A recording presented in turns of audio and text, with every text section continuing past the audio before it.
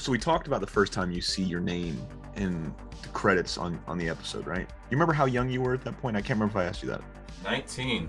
And I do remember, by the way, because that same episode I was telling you about, the Team Homer, the director Mark Kirkland threw. This is back when like everybody was still so excited for every episode coming out. And they would throw a party. We threw a bowling party at Pickwick Bowl in Burbank, where the crew, we all went bowling, and we talked them into putting the episode on the TVs, and we all sat and watched the episode, and that's when I saw my name in the credits for the first time, and I think I cried. It was like so emotional, I couldn't believe it.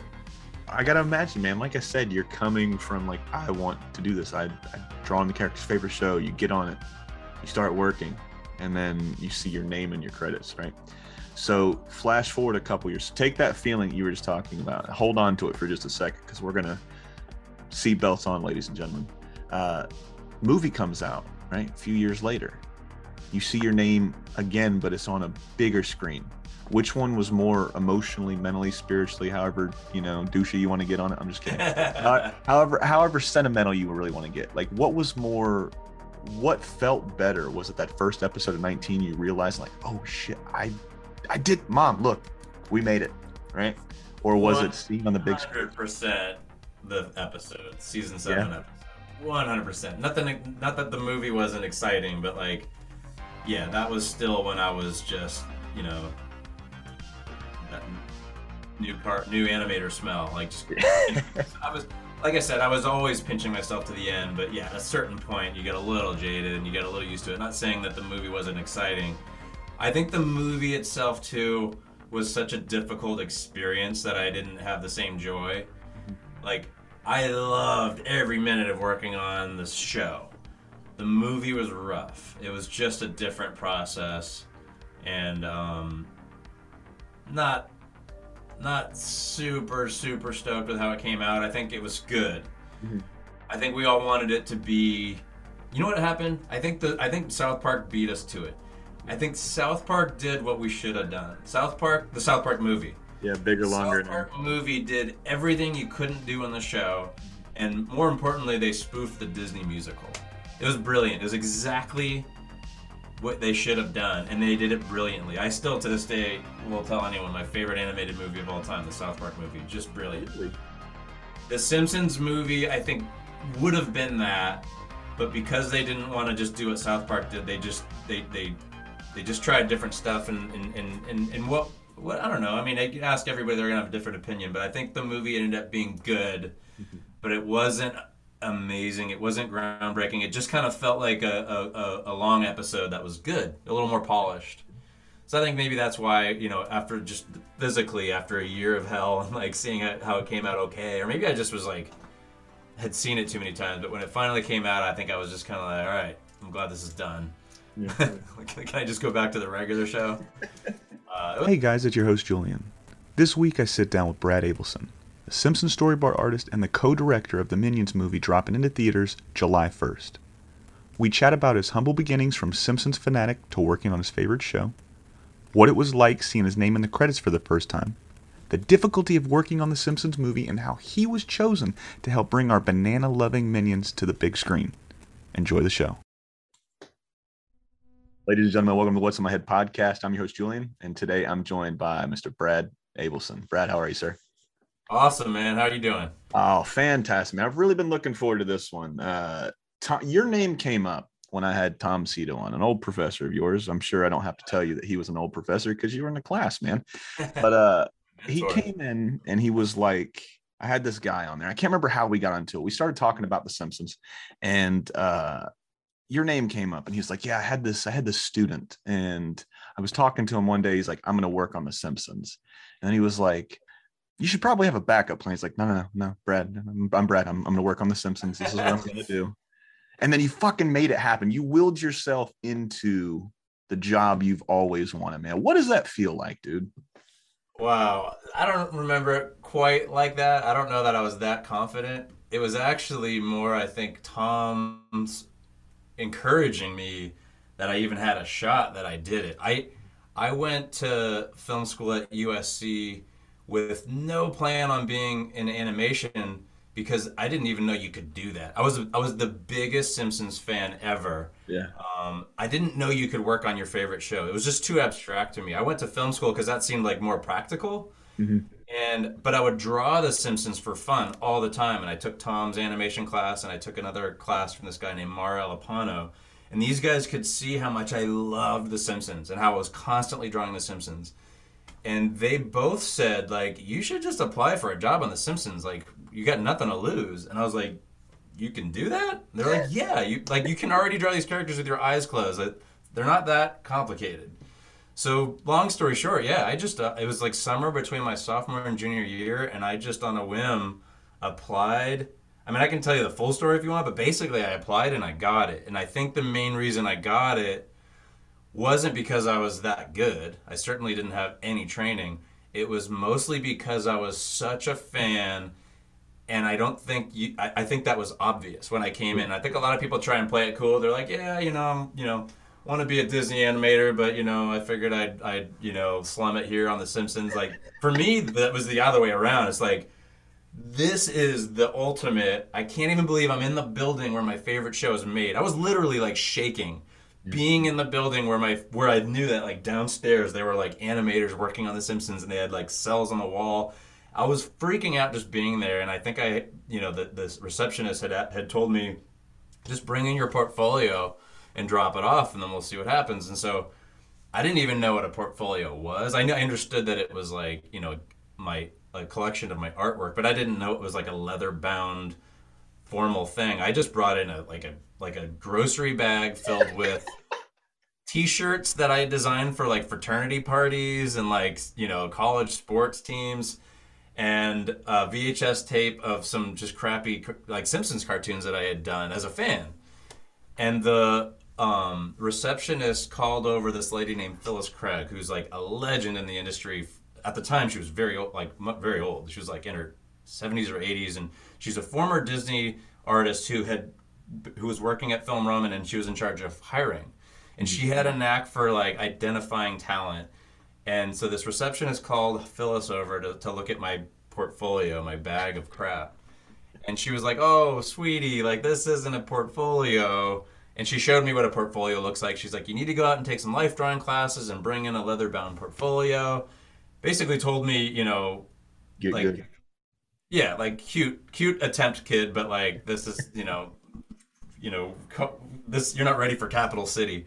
But I did exactly what she asked. Immediately took a drawing, like a life drawing class. I had no money, so I went and shoplifted like a portfolio, like $100 portfolio from Aaron Brothers. And I came back like a month later with what she asked for, and I think she was just impressed with how excited I was and what a fan I was and how like willing I was to do whatever it took. Mhm. And basically got the job. I also slept with her, which didn't hurt. Joking, I did not sleep Oh with her. man, Try. I'm cutting out the joking part. No, I somehow got that job. I think again, based on my enthusiasm more than my skill. And they threw me in the deep end, and I managed to somehow pull it off. And I ended up working there for 20 years. Dude. But back to the original question. Yes, it was because Tom Cito and my other professor Mar, who were the ones who said like, go for it. You can already draw these characters. Like you got nothing to lose, and they were right.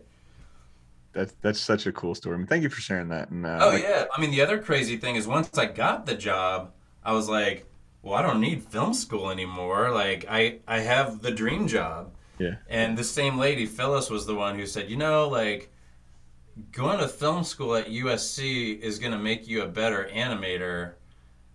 You don't want to just bail. What if we let you work part time? I had 2 years left, like the main 2 years of this film program as your junior and senior year. So she's like, what if we let you work part time on The Simpsons while you finish school? And I was like, if you're cool with that, I'm cool with that. So that's what I did. It was insane. I didn't sleep for 2 years, but I got to do.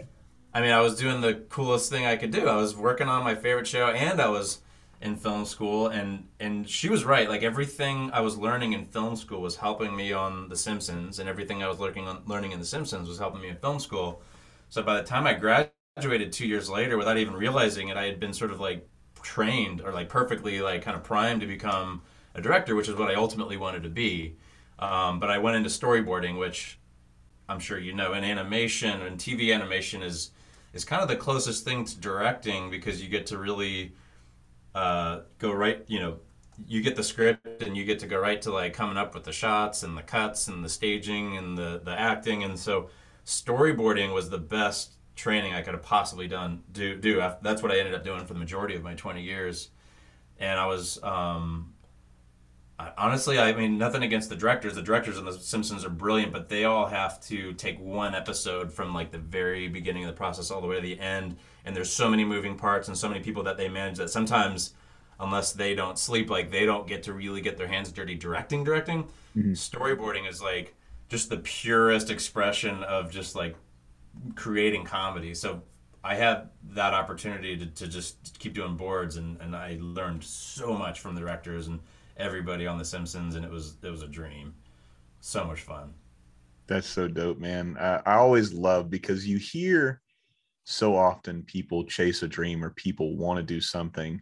And then it takes a lot of skill. It takes a lot of luck too. A lot of people won't tell you that. You got to be in the right place at the right time. Yeah. You've got to drop the right name. You got to know the right person. There's so like everything has to line up for something, along the line. Like I said, you got to put in the work. You had to go and you had to go and five finger just lift something, bro, to get a portfolio. You came in with a bag. I love like the innocence that shows, man. He's just some young kid. Where are you from originally? I'm from Thousand Oaks, which is like a suburb outside of LA. Mhm. And it's funny, like basically growing up near LA, you would think I would have all these like connections. I didn't know a soul in the industry. It was so foreign to me walking into that studio for the first time. But it's like we can all remember when we were 19. I mean, I try to forget. I'd look at pictures of what I used to wear at 19. And I'm like, dude, I would have kicked my own ass, man. I don't what the Pretty I much. had friends. Why didn't they tell me? Right. But just bringing in that portfolio and then you putting in the work. One thing I did want to circle back to, whenever I've heard animators talk when they have their portfolio showings, I've always heard they said don't do Mickey Mouse, don't do the Simpsons, don't do established characters. Did they tell you that when you brought back your portfolio? I think so. I've definitely given that advice because over the years I've reviewed so many portfolios. And yeah, the thinking is like don't draw the character of the job you're applying for because nobody is gonna know better than those people hiring on The Simpsons what The Simpsons looks like. Yeah. No one's gonna know better. And no matter how good you think you are, you're not nailing it. Hmm. And there's a little more to the story I told. Like I also had to take a test where they did give me a scene from The Simpsons. It wasn't quite as simple where I just got hired. The Pencil portfolio test. was step one, and then it was they gave me a test.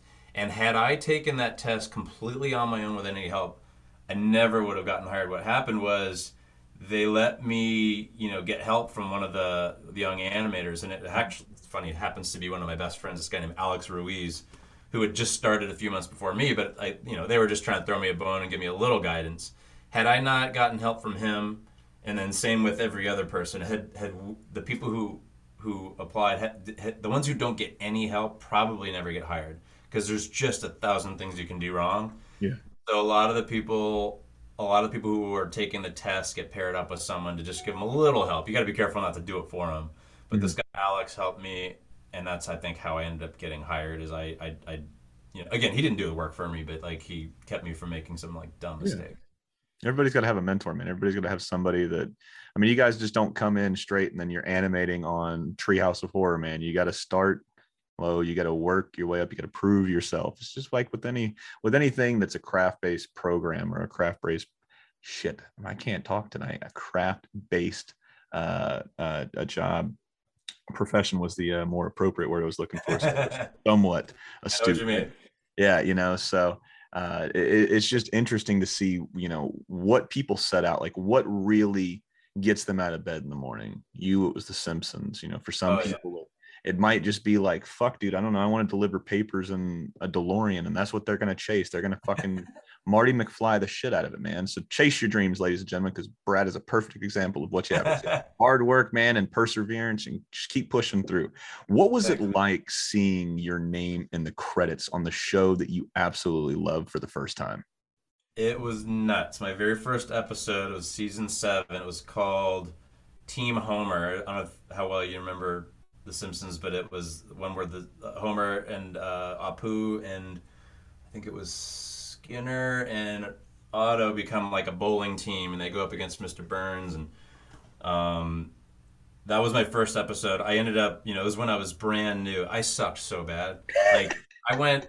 Everybody does when they start. It's funny. You go from being the best artist amongst your, wherever you're from. Like I was the best artist in my high school, at college, amongst my friends. I was the guy who could draw. You know, I get to Simpsons. I'm immediately the worst person there. I had so much to learn. So basically, like working on that episode, the assistant direct that it was directed by Mark Kirkland, who's like a legend, who's probably I think even now has directed more episodes than anybody.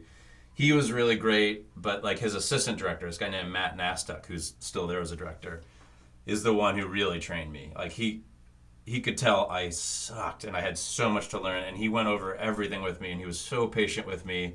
And if it wasn't for him, I would have easily gotten fired. But like, there's a lot of great people like that on The Simpsons who they just put in the time and the work to train you because they can tell either you have the potential or you love it, or they're just good people who are trying to do that. But yeah, it would never have lasted if it wasn't for Matt Nastek putting in the time to train me.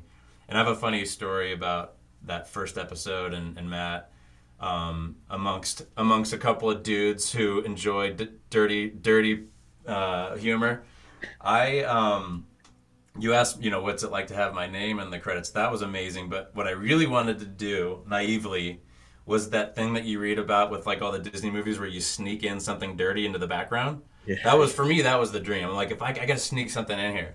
So I was animating this scene on my very first episode. So dumb, of Otto the bus driver. He's using one of those claw machines. You know those like in the arcade, those machines that to get a stuffed animal.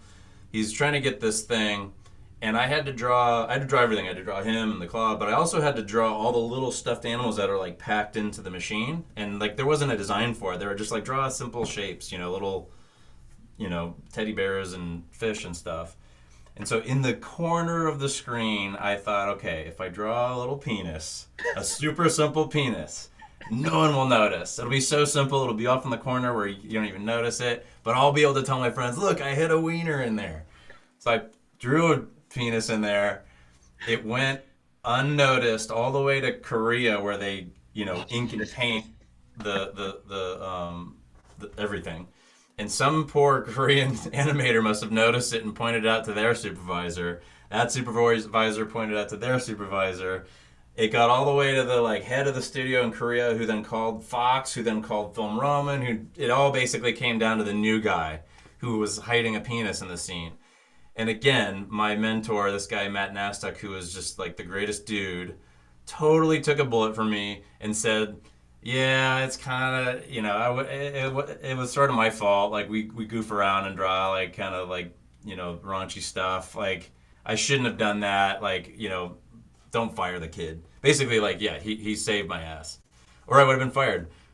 So the wiener never made it in there, but I somehow have found other ways to create, subversive entertainment over the years. So, you remember Superbad? Of course. Were you Jonah Hill? You I, Simpsons did it, bro. that was me. That was when that movie came out, everybody saw that scene and they're like, that was little Brad, huh? I was like 100%. Always drawing, probably drawing more butts than anything else. I'm like definitely known for drawing inappropriate stuff. So It's a miracle I've made it in the business this long. so I from trash bags to wieners, man. That's the name of your memoir, right? There you Your go. biography. Um, what was it like that? Well, I guess when you get that first wiener and you get that, did you get an ass was your ass chewed, or was you like, hey man, just don't do it again? It's always interesting to see. Dude, I can't remember who. Oh, it was Floyd Norman, right? Yeah. Disney legend. I think it was Frank Thomas that called him into the office, and he dressed him up and down. He was like an hour and a half. I was in there and I got yelled at and yelled at and yelled at. And he was like, that was the first and most memorable time. So was that the first? I'm assuming that was the first time you got your ass chewed on the show, but was that the most memorable ass chewing you got on the show? Yeah, I learned my lesson. I mean, they were cool about it. No one yelled at me. It was more of like, come on, dumbass. Like Draw this the dick is smaller next going time. on like national television. Like So no, they were cool about it, but I don't think I ever did. I never tried to sneak anything in after that. I managed to honestly like. This is gonna sound funny, but like I managed to make a name for myself as the butt guy after that. Yeah. Like any butt jokes, even the directors were like, "We got to give it to Brad." Like Bart mooning was my signature drawing. Like even like between seasons, I would work on like the licensing and merchandising, like your T-shirt that you're wearing. Like somebody had to draw that. Yeah. Every magazine article, every toy that has an image on it, someone had to draw that. And so I was between seasons of The Simpsons would work on these. They're called style guides, where I would draw just tons of different images of characters in different situations that could be used on T-shirts and mugs. And I drew a Bart mooning, which has been used on thousands of T-shirts and toys and everything. That's become my like icon. And so yeah, even on the show, like when there'd be a joke, like there was an episode that Mel Gibson was like the guest star, where him and Homer are like staring down this car that's driving at them, and Homer and Mel Gibson decide we're gonna moon them, and like I don't remember exactly how the joke all worked, but somehow by mooning them, they were gonna be able to stop this car. So sure enough, like they gave me this scene where I got to draw them. I got to draw Mel Gibson and Homer wiggling their butts until this car ends up slamming right into Homer's butt.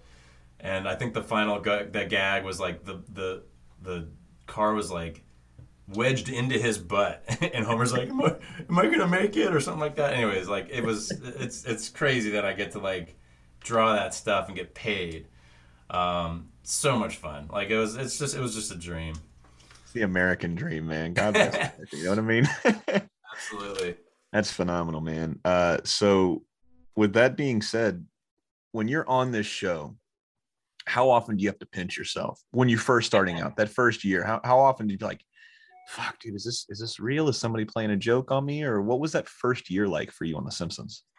It was every minute pinching myself. I mean, I honestly like for 20 years I was pinching myself. I enjoyed every minute of it. I mean, of course, like anything, you have your rough times and you're working, pulling all-nighters and you're frustrated and you got other things going on in your life.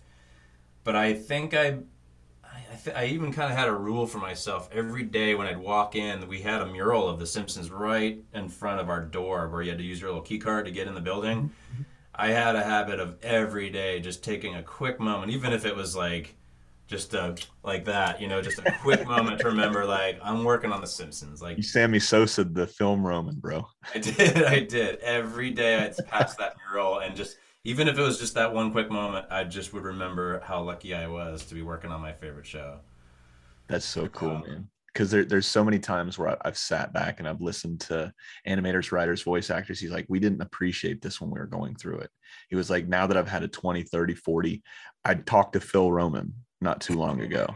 yeah, That man, I mean, a national treasure, right? yeah. Phil Roman. I mean, just listening to his stories, but it was the same thing with him. He's like, I get to sit back and appreciate it now. Like we talked to Grinch for quite some time, Yeah. and he every single word out of his mouth, he's like, I was grateful. He was like, I got to meet Chuck Jones. I got to work for Chuck. I got to work for my hero. He's like, I got to work with my hero. He's like the greatest validation. And I think it's like the first 10 minutes of the episode. And he was the greatest validation I had. He was like, Chuck Jones was looking over the drawings, and he was like, who did this? And he was like, I was standing behind him. He's like, I did. And he looked back and he's like, you're an animator. And he was like, Nice. that made my entire life. And I'm sitting there, I'm trying, because I don't know if it's the weed, I don't know if it's the age, I don't know what it is, but like when I start hearing stories like this, I was getting sentimental. So my eyes were starting to water up. I was like, God damn it. I was like, tighten up. I don't want Phil to think I'm a pussy. So stop it. Stop crying. Right. So, but just listening to you guys, I've had three of you guys on now from The Simpsons. I've had you, I've had Phil, and then I had Sean Cashman. Right. Yeah, And Sean was one of the guys that actually wrote in. So he wanted me to tell you hi, man.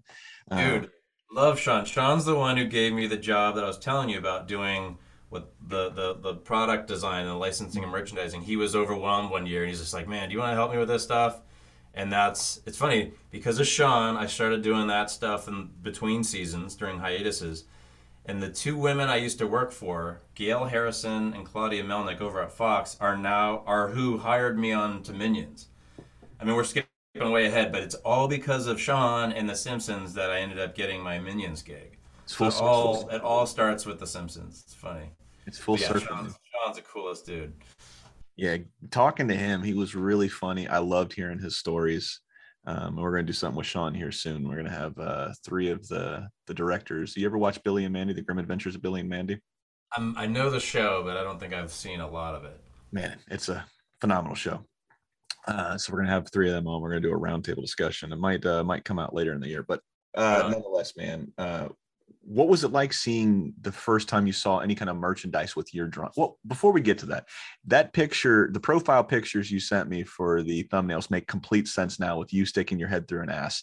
I was Yep. I was like, this is because when you sent it to me, I was like, this is I'm gonna like this. I'm gonna like talking to this guy because this guy's got the same sense of humor. He's like, it's like like you sent me the mullet of photos, right? You sent me the business side with you and your regular one, and then you sent me Yep. the party side, which is A so you little got the disappointed you didn't use the party side, but it's all good. well, I was thinking about it. I'm like, man, I'm gonna get more questions about why is he sticking his head through the ass, and why is this guy coming on to talk about the Simpsons with you? So I was like, man. So I flipped a coin.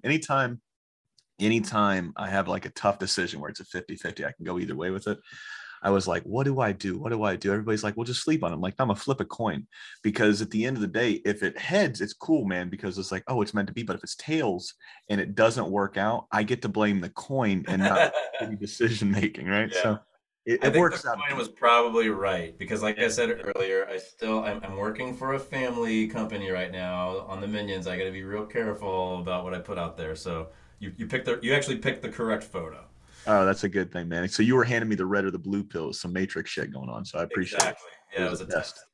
It was a test. But yeah, man. So what was it like? Do you remember the first time you saw a piece of your drawing on a piece of merchandise? Was it a t-shirt? Was it a coffee cup, poster? I know it's a long time to probably remember back then, but I don't remember the first thing, but I definitely am most proud of the Bart's butt thing, like the yeah. Bart moving thing. I love that it shows up everywhere, and it shows up in the most random places, like like it gets used on like television promos, it gets used on T-shirts, mugs, print ads, posters. It's the best. So I didn't so even think they'd use it too. It's one of those things. That's kind of one of my things. Is I always push it as hard as I can, and I don't expect a lot of that stuff to make it through, but every now and then it does. The Simpsons used to be a lot edgier. Like they would do. I don't know if you remember, like old Simpsons. Bart would moon constantly. I mean, it was kind of his thing. That's why I loved Bart. And around I don't know what year that whole Janet Jackson Super Bowl thing happened. It like was what like a 2000, 2000. 2000-ish, yeah. Literally that year when that happened, everything changed. We suddenly on The Simpsons decided, or should I say we, like the powers that be decided we're no longer going to do, not only are we going to no longer do like Bart mooning, we're not even going to show butt cracks. Like I used to draw anytime Homer would be bending over, of course there's a butt crack. Yeah. They started cracking down, no pun intended, cracking down on butt cracks, and I think it still may be that way. I haven't worked on The Simpsons in probably like 7 or 8 years, but they definitely changed, and I think it had to do with first of all, it had to do with that Janet Jackson nipplegate thing, and I think that was also around the time that Family Guy was really kicking ass and being really edgy, which they still are. And I think the Simpsons at the time, again, the powers that be, decide they kind of made a choice. They're like, do we want to like go toe to toe and get really crass and lowbrow with Family Guy, or do we want to kind of see if we can stand on our own with the intelligent humor? And they drew their line in the sand, and that was probably the right thing to do. Yeah. But yeah, it all changed with Nipplegate. Man, Nipplegate. What a time to be alive, I Brad. know. I think I was 12. I'm glad you told me just a minute ago you're on the menus. I was going to say something, but I was like, nah, I don't want to get Brad. They can't cancel me, Brad. I just talk for them. Yes, Fun, they're man. I okay. cook. I cook for a living. I don't want them to take it out on you. But he brought up Family Guy. I can't remember who I had that talk with. It was one of the other two guys that was on The Simpsons. But when you guys are working and it's extremely competitive with you guys, Family Guy, and South Park at the time, the crossovers, not the crossovers, but everybody's individual episode where they were jabbing at each other. Oh yeah, those are Some great. of my favorite times. And then you find out the Family Guy writers are manatees, right? That So was brilliant. Brilliant. What is it like in the artist room, the writer's room? What is it like in meetings? What is it like at the studio where you've got three of the funniest animated cartoons of all time and everybody's shitting on each other, but they're doing it in a playful way because iron sharpens iron, right? So Yes. if South Park's doing great, like Simpsons, like, oh fuck, I got to step it up. They Family Guy sees the Simpsons stepping up, like, oh shit, we've got to step it up twice now because we got to step over South Park. So what is the energy or the tempo like? What is that era like, if you can remember that time? Yeah, honestly, I think we're all fans of each other. We all know a lot of the same people who, end up working on the other shows. Personally, I love both of those shows. Like, the more great animation that's out there, the better for all of us. So I don't remember there being any hostility.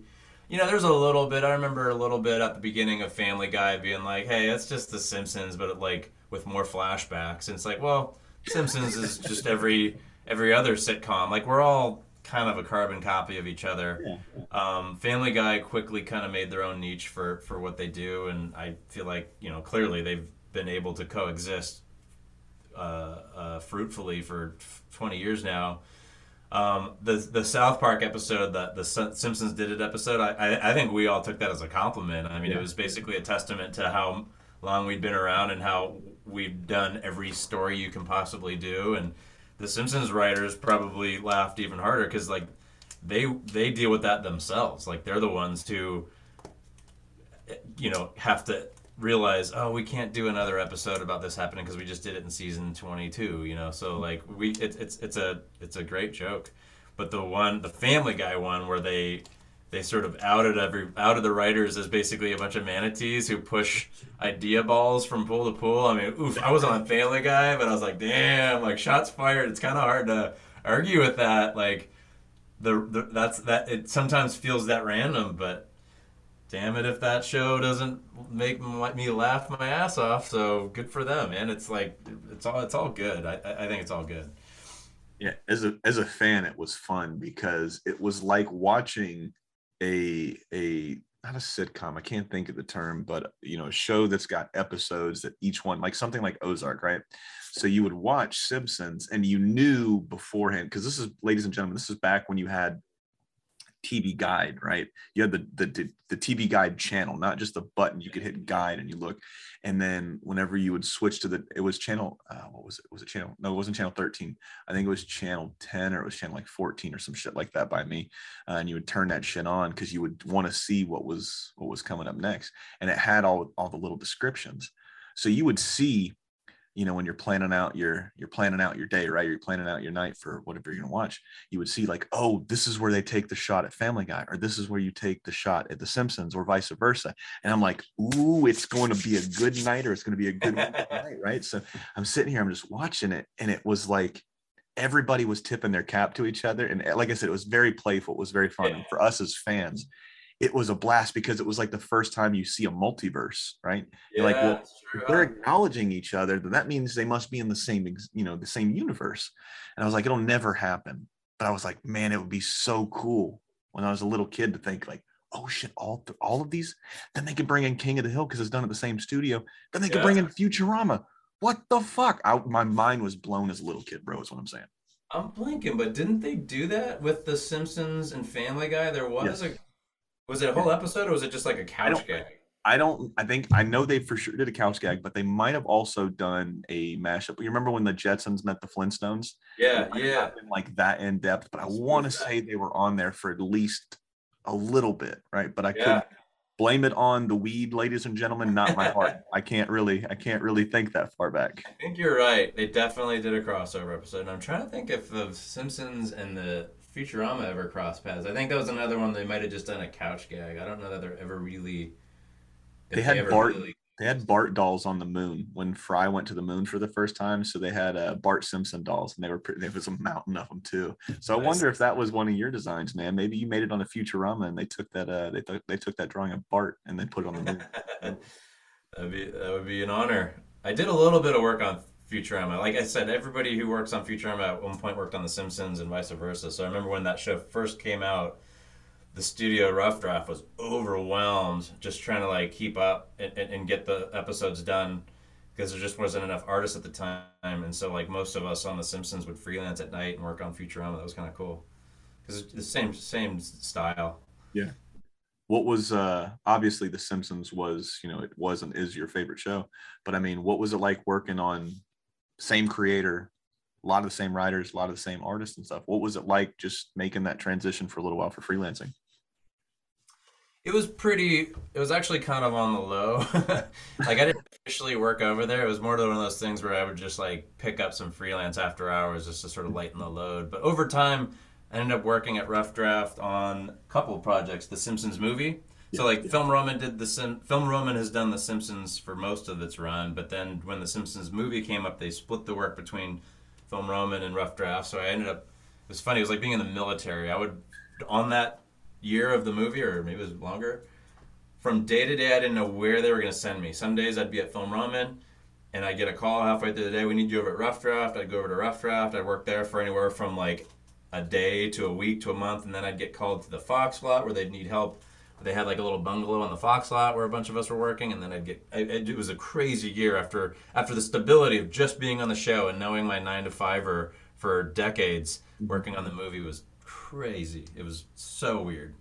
But yeah, that's when I got to work with Rough Draft, and then after that, I did a pilot at Rough Draft, and that's a great studio too. Like they're just killing it right now, doing the new Disenchanted series. So like they've also got that Matt Groening style dialed in. Yeah, they really do, man. It's crazy to see. Like, there's a few creators out there that you can point to, Matt being one. I don't know if you know him. Craig McCracken is another Mm. one. And it's just each one has their style. But what I love is like every time they, I don't want to say every time they touch something, because I'm pretty sure for every one hit, they might have had like 10 duds that they just couldn't do anything with, right? Right. But what I'm getting at is like you can see these Yeah. guys go out there and create, and it's like, damn, man, they're still hungry, they're still pushing, Yeah. they're still striving, they're still trying to master that craft, man. So it's always cool to see that. um when the movie comes up, man, you said it was crazy, crazy, crazy year, maybe a little bit more than a year. uh when do you start hearing the rumblings like, hey, we're gonna do a movie? And did you believe it? Because when I heard they were doing a movie, I was like, no, they're not. There's no way. Yeah, it's funny. You're right. Like people talked about it for decades until it finally happened. It happened kind of randomly, and I got to be one of the very first people to work on it too. Me and this one other storyboard artist named Christian Roman, who was on The Simpsons forever, and now he's over at Pixar. Were the two first guys to get pulled in. It was top secret too at the time. Like Mhm. I don't even think I was allowed to tell people on The Simpsons. I was just sort of, Wow. but we were like working in this like secret room upstairs at Film Roman, and it was just the two of us and David Silverman storyboarding some early scenes. And it was crazy because on the show, everything is so well scripted. Like you don't even start until the script is tight, and you know exactly what you're doing. And then you work on it, and then you're on to the next one. On the movie, there was like a really loose, really rough script, and we were like, how do you build a house without a blueprint? Like it was really weird, but we were working in a very different way, which I've come to learn now that I'm working in movies is kind of typical in features that you always have a loose outline and you let the like the storyboarding process sort of inspire stuff visually. So that's what we did. We just kind of goofed around and riffed on stuff that constantly changed for those first few months until I think they finally officially like greenlit the movie and brought in a bunch of other artists, and then from there it was like I said, it was like a year or two of insanity because they really never had that script figured out. Like you would think like on the show, on The Simpsons, where they are able to write such tight episodes, they would just do the movie the same way. But no, like they just kind of left it loosey goosey, and we would try stuff, think it was working pretty well, and then the writers would see it and just like trash it and start over or change a lot of it, and you would just redo the same thing over and over again. And again, super frustrating when you're used to just kind of doing stuff normally, like once, and then you're on to the next episode. But over time, I really saw the value in it, and it made the movie that much better. And again, like in features that I've come to learn, that's just how it is. It's not efficient, but it leads to some pretty cool stuff, like interesting stuff. So this is going to sound weird, but so do you have kids? I do. I have two Okay. daughters. Perfect, man. I was hoping you're gonna have two, so it wouldn't have to be a hypothetical. But Which so one would I save? we're not gonna get that dark, man. Okay, Remember, good. minions, bro. But no. So we talked about the first time you see your name in the credits on the episode, right? You remember how young you were at that point? I can't remember if I asked you that. 19. And I do remember, by the way, because that same episode I was telling you about, the Team Homer, the director Mark Kirkland threw. This is back when like everybody was still so excited for every episode coming out. Yeah. They would throw a party. We threw a bowling party at Oh, it's Pickwick dope. Bowl in Burbank, where the crew we all went bowling and we talked them into putting the episode on the TVs, and we all sat and watched the episode. And that's when I saw my name in the credits for the first time, and I think I cried. It was like Yeah. so emotional, I couldn't believe it. I gotta imagine, man. Like I said, you're coming from like I want to do this. I draw on the character's favorite show. You get on it, you start working, and then you see your name in your credits, right? So flash forward a couple years. Take that feeling you were just talking about. Hold on to it for just a second, because we're gonna seat belts on, ladies and gentlemen. Uh, Movie comes out, right? A few years later, you see your name again, but it's on a bigger screen. Which one was more emotionally, mentally, spiritually, however, douchey you want to get on it? I'm just kidding. However sentimental you really want to get. Like, what felt better? Was it that first episode of 19 you realized like, oh shit, I did, mom, look, we made it, right? Or was it seeing on the big screen? 100% the episode, season Yeah. 7 episode. 100%. Nothing, not that the movie wasn't exciting, but like, yeah, that was still when I was just, that new animator smell. Like just, I was, like I said, I was always pinching myself to the end, but yeah, at a certain point, you get a little jaded and you get a little used to it. Not saying that the movie wasn't exciting. I think the movie itself too was such a difficult experience that I didn't have the same joy. Like I loved every minute of working on this show. The movie was rough. It was just a different process, and not not super stoked with how it came out. I think it was good. Mhm. I think we all wanted it to be. You know what happened? I think South Park beat us to it. I think South Park did what we should have done. The South Park movie. Yeah, bigger, The longer, South and Park movie did everything you couldn't do in the show, and more importantly, they spoofed the Disney musical. It was brilliant. It was exactly what they should have done, and they did it brilliantly. I still, to this day, will tell anyone my favorite animated movie of all time, the South Park movie. Just brilliant. really.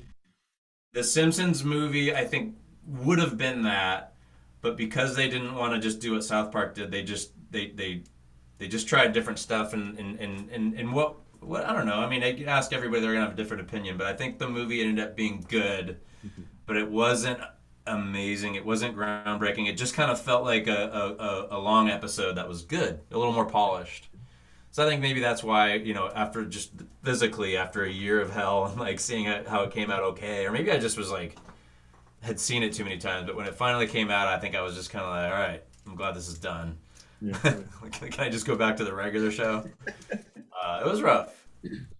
So whenever, I don't know what it was like for you, but I got to imagine like your hometown, if you were close, or if your parents still lived in your hometown, when your name pops up in this episode, sometimes you'll see like, oh, such and such Simpsons animator, right? Something along those lines. You know what I'm talking about? I think so, yeah. Yeah. So whenever like small town place, right? You go home, Yeah. he gets drafted to college, and then he gets made to the NFL, and they always reference that small town, right? So when that name is popping up right in those shows and you're watching that, how many times did you go? The only reason I bring that up is because like people would buy the paper or the magazine or whatever the article was that their name was mentioned in. How many times did you watch that episode when it first aired, when you first saw that name? Good question. I think at that point I was so deep into just film school and working that I probably wasn't as obsessive as I used to be. I used to be that guy Yeah. who I still have them. I would tape every episode on VHS and rewatch them over and over and over again. By the time I was working on the show, I just don't think I had the time to be that big of a nerd. So probably didn't rewatch it too many times, but it's in retrospect, now that I can like, because The Simpsons has now been on for like 35 years. In retrospect, I'm able to look back and realize that I was there for the tail end of what I would consider, what most Simpsons fans would consider like the best years of The Simpsons. Yeah. You ask different fans, they're going to tell you different things. But for me, and for I would say most Simpsons fans, the first 10 seasons were the best. So I feel like I was really lucky to be in their season. I started in season 7 for the tail end of like the best years. Why do you say it was the best years? Um, this is where I gotta be careful what I say Well, because a this lot is of my all good you friends and your still work on the personal show. opinion. What's Yeah, that? this, yeah, 100%. We'll keep it as positive as possible. But you personally, as a person, like what made it? And like I said, this podcast, I never try to shit on anything. Like Yeah. usually we'll just joke around, we'll play around, we'll be playful with it. We'll say, "Oh, that sucked, ha ha ha." The only thing that I ever really came out and shit on, and like I said, last couple episodes, I get shit on this for at least. I'm getting it once or twice a month. I'm getting some kind of message saying, "Hey, man, you really need to lay off Ren and Stimpy." Because I had this episode way back when, and I said it was with Linda Saminsky, the first one we did. I was like, it wasn't for me. I was like, man, it was fucking boring. I just didn't get it. I was like 4 or 5 years old when I'm watching this. I'm like, this, so I don't have that same emotional Yeah, I think attachment. that's fair. You Not know, everything's for everybody. yeah, 100%. And then I was like, you know what, man, I shit on this, and there's so many people that reach out and they're saying, give it a shot, give it a shot, give it a shot. So I go back and I start rewatching it. It's still not for me. I've learned to like distance myself. If something's not for me, I'm just gonna say, it's fine. It's for somebody else. It's not made for me. Yeah, I laughed quite a bit at Ren and Stimpy, but it's just the same thing that I felt when I was little. It's just not for me, man. And that's okay, right? So I always throw that out there. We never try to shit on anything. So this is just your personal, opinion. I'm trying to be as good for the I as we appreciate possibly it. can here, Brad. So what was it? What gave you that reason? Your personal opinion? This is the kind of thing I could literally talk about for hours. So to keep it from being long-winded, and I do talk about, I have some hardcore Simpsons friends, like fan friends who either work on the show or work on Minions with me, who we have this debate. Um, but in the simplest terms, I would just say, with anything great, the level of enthusiasm from all the people involved, the artists, the writers, the producers, the cast, you just can't maintain that forever. I mean, the show's been on for 35 something years. It's older I'm than not Zombie. saying it's bad, it's just different. Those first 10 years, I can say because I was there, everybody put 110% into everything. There wasn't a single night of the week, including weekends, that people weren't there late working. Not because they had to, because they wanted to. They wanted those episodes to be amazing. And I know the same thing was going on the writing side. You could just feel it. Everybody loved it and was working their ass off to make it as good as they could make it. No one was being asked to stay late. Over time, people just naturally get married, have kids, like get hobbies. They just get tired. Like that, you can't maintain that pace forever. And so I think what happened is just like naturally, like people started just kind of like just looking for shortcuts, and I was guilty of it too. 100% totally guilty of it. I would just, like I couldn't work those hours anymore, so I started figuring out ways to just kind of do things a little simpler, a little quicker, a little easier. It's good enough, Yeah. And I'm sure the same thing was going on the writing side, and you could just kind of feel it. It wasn't that the show ever got bad; it just couldn't maintain that level of quality. And it's not that it's, and again, it's not that it's bad. It's just different now. I think what happened is everybody, not just the writers and the artists, have had to realize they've had to like bring in new people, and the new people just the dynamic just changes. Yeah. It's like Saturday Night Live. Like you have your seasons that are just like amazing, and then there's like a lull. I think it's kind of the same way with the artists and the writers. There's peaks and valleys, but I feel like those first 10 years were just incredible. I would even go so far as to say, for me personally, and this is where everybody has a different opinion, seasons like 1 through 5 were like the best. Yeah. But yeah, it was really special to be there for those years. Now, this is something that I did with a lot of animators are Charles Schultz fans, the Peanuts fans, right? So I've been a huge Charles Schultz fan my entire life. Uh, Oh, then I know who you need to interview next. We can oh talk yeah. about this either now or later, but yeah, Oh, I it'll have it'll something for you. it'll come up, man. But Okay. I had Benjamin Percy on. Benjamin Percy. That's the artist for Raymond Percy? what's that? Were you going to say Raymond Percy? No, I was gonna say Benjamin Percy, but that's the artist for the Wolverine comic that's out right now. I told, man, Okay. if my brain fucking worked for math, science, computers, technology, I'd be in a mansion right now, Brad. But I cook for a living because it works for comic books, movies, and television. Um, but no, it was Benjamin Clark, and he's the curator over at the Charles Schulz Museum. And his name came up, and it always comes up with animators, like he's like the inspiration or one of the inspirations for so many people on here. But fuck, man, I can't remember the point I was going with this one. What were we just Well, you're talking gonna about? say something about like old school Peanuts guys, and Oh, I thank you, cut you off because I want to just tell you real quick. You need to interview Raymond Percy. Raymond Percy. You threw that name out. I thought maybe you meant Raymond. He's one of my best friends. We started the same day on The Simpsons. We were both 19, 20 years old. He worked his way up to be a director on The Simpsons, and he's now directing Peanuts specials for Apple Plus. And he's the funniest dude ever. He also randomly is the voice of the sloth in Zootopia, Really? and just a hilarious dude who you should definitely have on the podcast. Like he's really fun. Cool, man. I usually save the animation recommendation where you guys throw a name out there on who do you think would have fun. But man, we just killed two birds with one stone, man. I like My that. top pick. You won't regret it. But no, it was Benjamin Clark, and he's the curator for the Peanuts Museum, or Charles Schulz Museum. And I threw this question out there, and I was like, hey man, if you had somebody that, hypothetical, if you had somebody that never knew the Simpsons were around, right? But him, it was for the Peanuts, and you had to try to get them hooked on one episode. Mm. What episode would you throw out there and say, hey, this is probably going to get you hooked on this show? Oh, that's an easy question.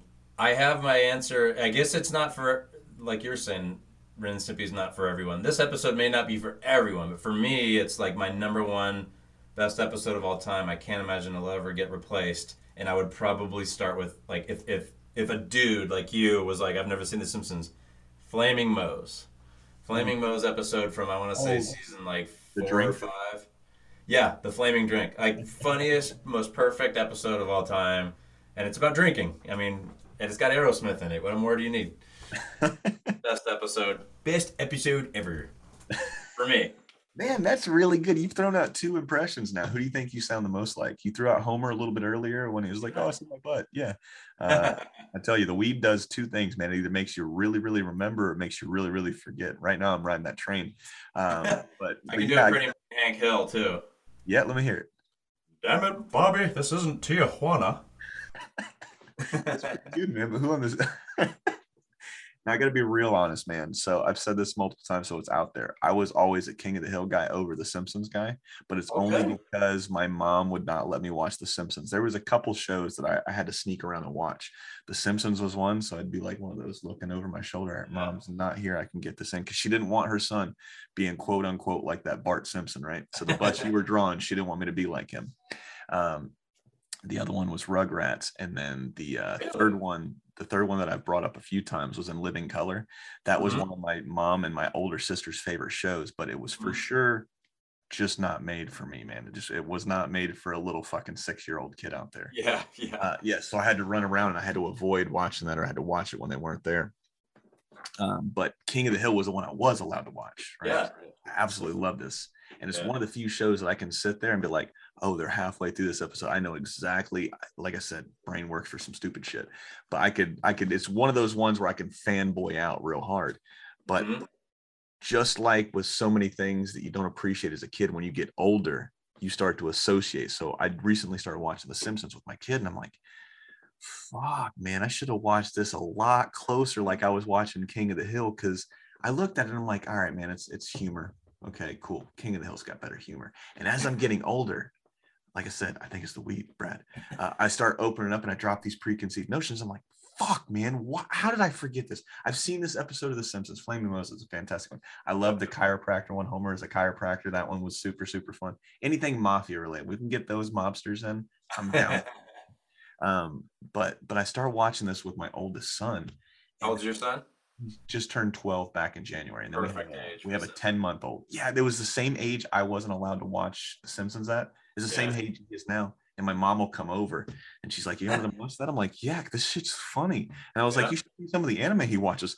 It's a lot worse than Bart showing his ass, man. right. It's crazy shit."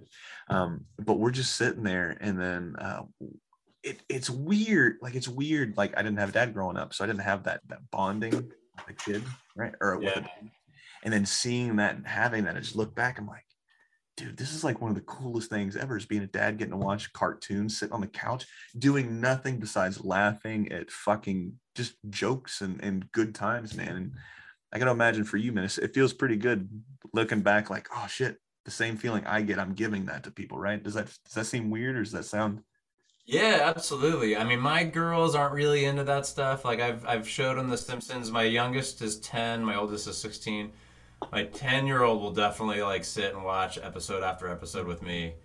So she's my favorite. She's the one if I had to rescue, if the ship was going down, like without a doubt, she's the one I save because she likes The Simpsons. Was this a hypothetical? Because remember, we had this hypothetical scenario earlier. Oh, is this hypothetical? I'm just throwing that out there. No, but yeah, it does feel good to be able to like show my kid the stuff I worked on, and but she doesn't care. She doesn't care that I worked on it. Like Yeah, that's too it's abstract just for her. dad. Yeah, it's just Yeah, dad. she just I think you know what I think.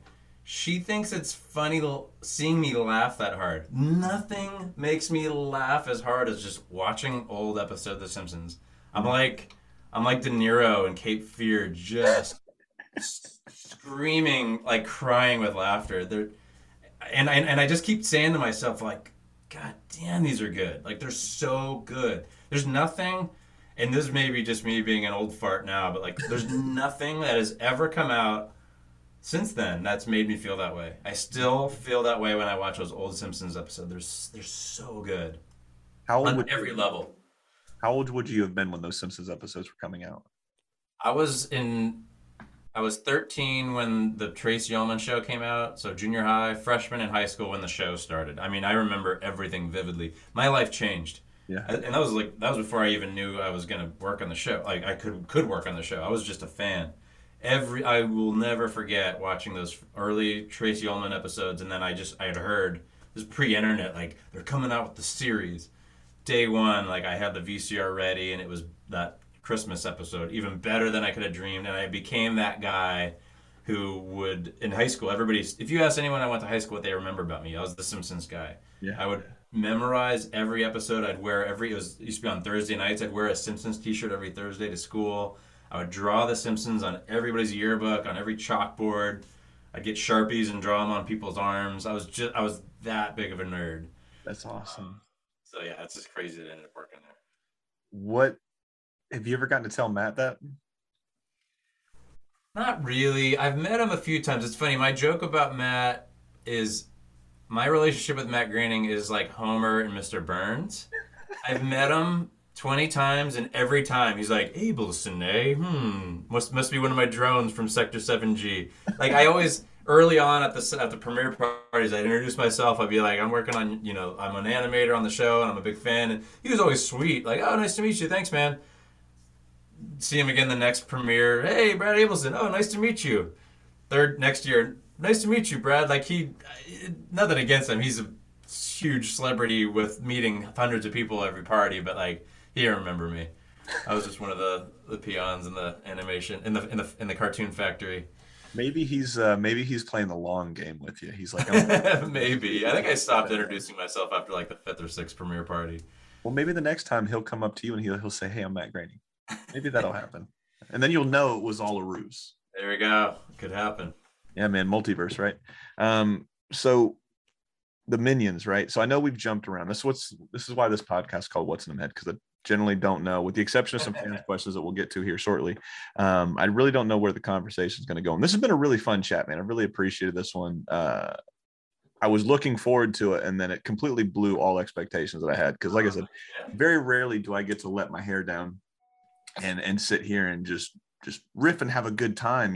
I'm not saying all the episodes are stiff and everything like that. It's just sometimes you can hit a conversation where it's just like, man, if Simpsons come up, all right, man.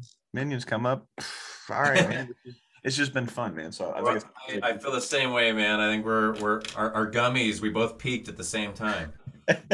No, you're a dude. Like I said earlier, it's like a couple of dudes talking. That's why I got to be careful what I say. I tend to share some inappropriate stories. I may have already gotten myself in trouble, but so far I think we're okay. If we put a fake mustache over you and then one of those big noses, I think you'll be fine. We'll change Arad Babelson or some shit. Arad Babelson. That's my porno name. Yeah.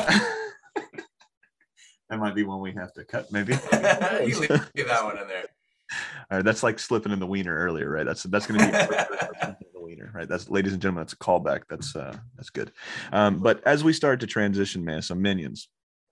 I didn't know about this entire universe, right? So, like I said, we live in Universal, and one of the first rides I did when I got out of the military in 2016, when we started buying our season passes, was the Minions ride.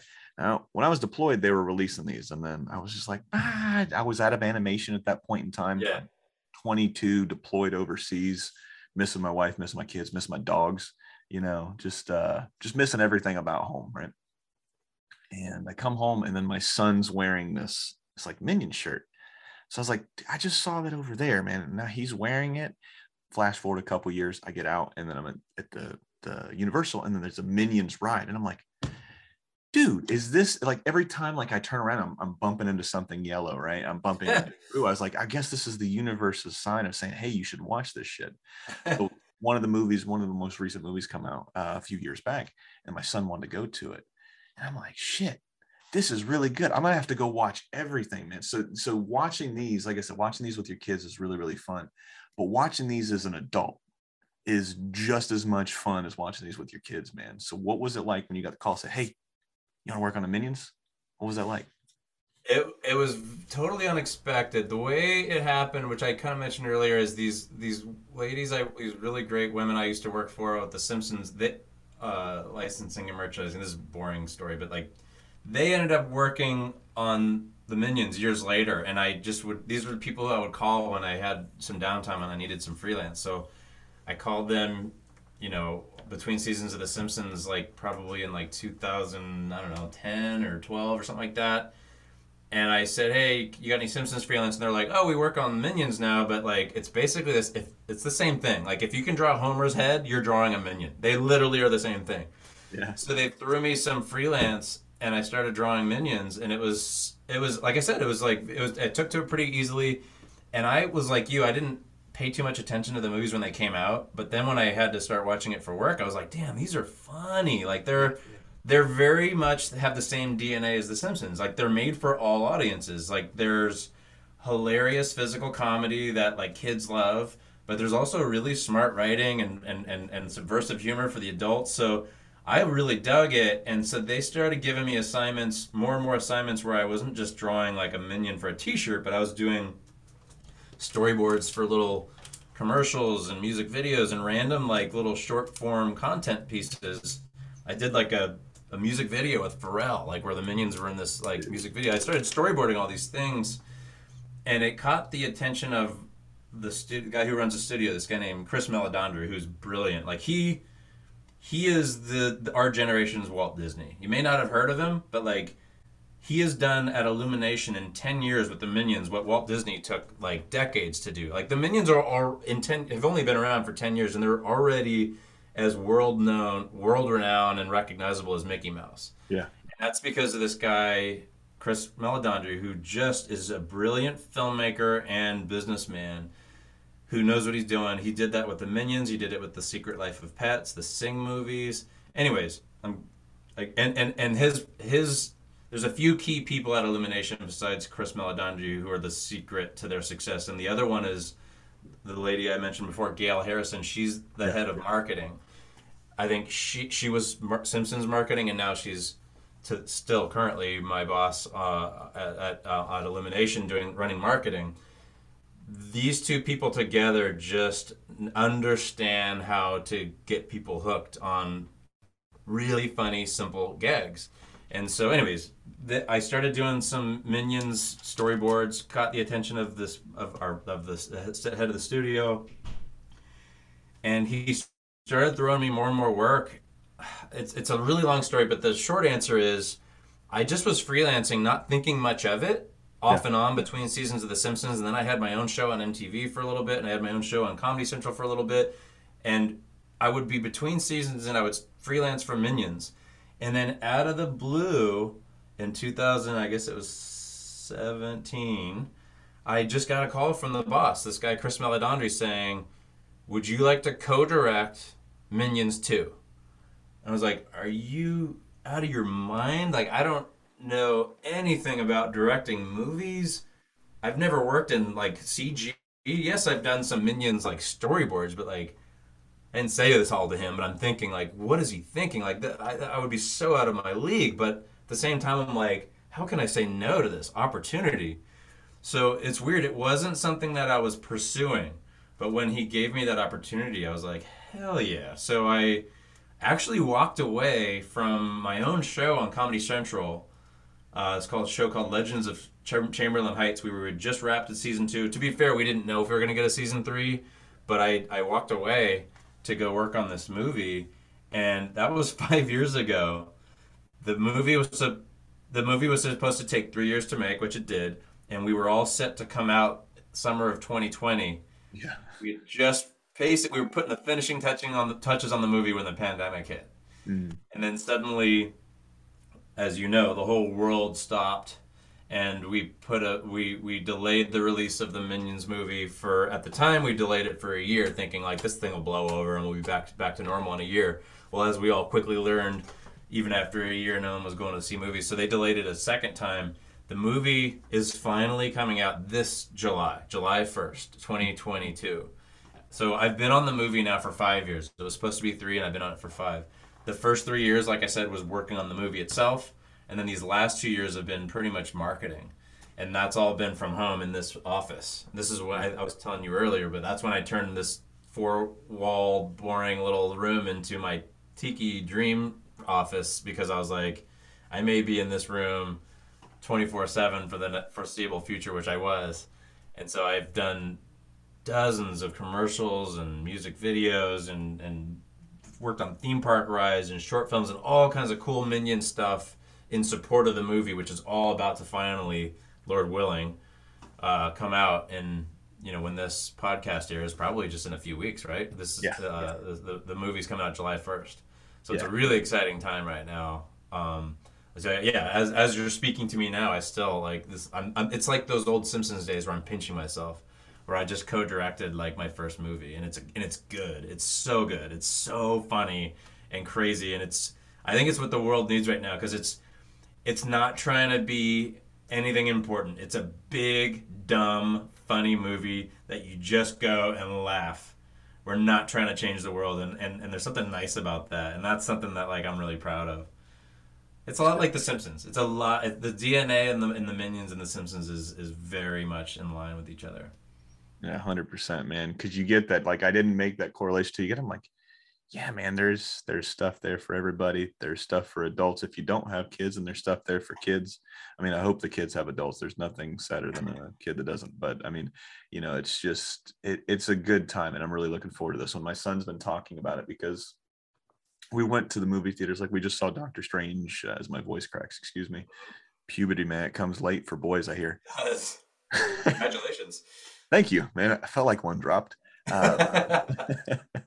We just got done watching Doctor Strange 2 this past weekend. Man, fucking dope movie. And then Batman. And then every time we go in there, like going to the movies is like my Walt Disney, right? Or not Walt Disney, because that's really weird. My Disney World is what I meant to say. Yes. So it's like right? So I'm getting there, smelling the popcorn, looking at the movies. And one of our favorite things to do before we get there and watch the trailers is go up and down and see what new movie posters are coming out. Mm-hmm. Every time it's the same thing. Like, he pointed out this one, he pointed out Sonic, and he pointed out something else. And we're going to go see Sonic probably this weekend before it goes out of the theaters. But he's like, I want to see this one, I want to see this one, and I want to see this one. And the one he keeps pointing to is the Minions. Because they've got like 12 or 13 movies that are coming out from now until like August or some shit like that up on the walls. So we're really looking forward to this one. Before I go past the Tikis, or before I go back to the Minions, do you know Chris Bailey, an animator who used to work at Disney? I don't think so. I'll make the connect for you guys, because he's a real big tiki guy as well. He had this big, just like statue tiki, like kind of what you have in the background.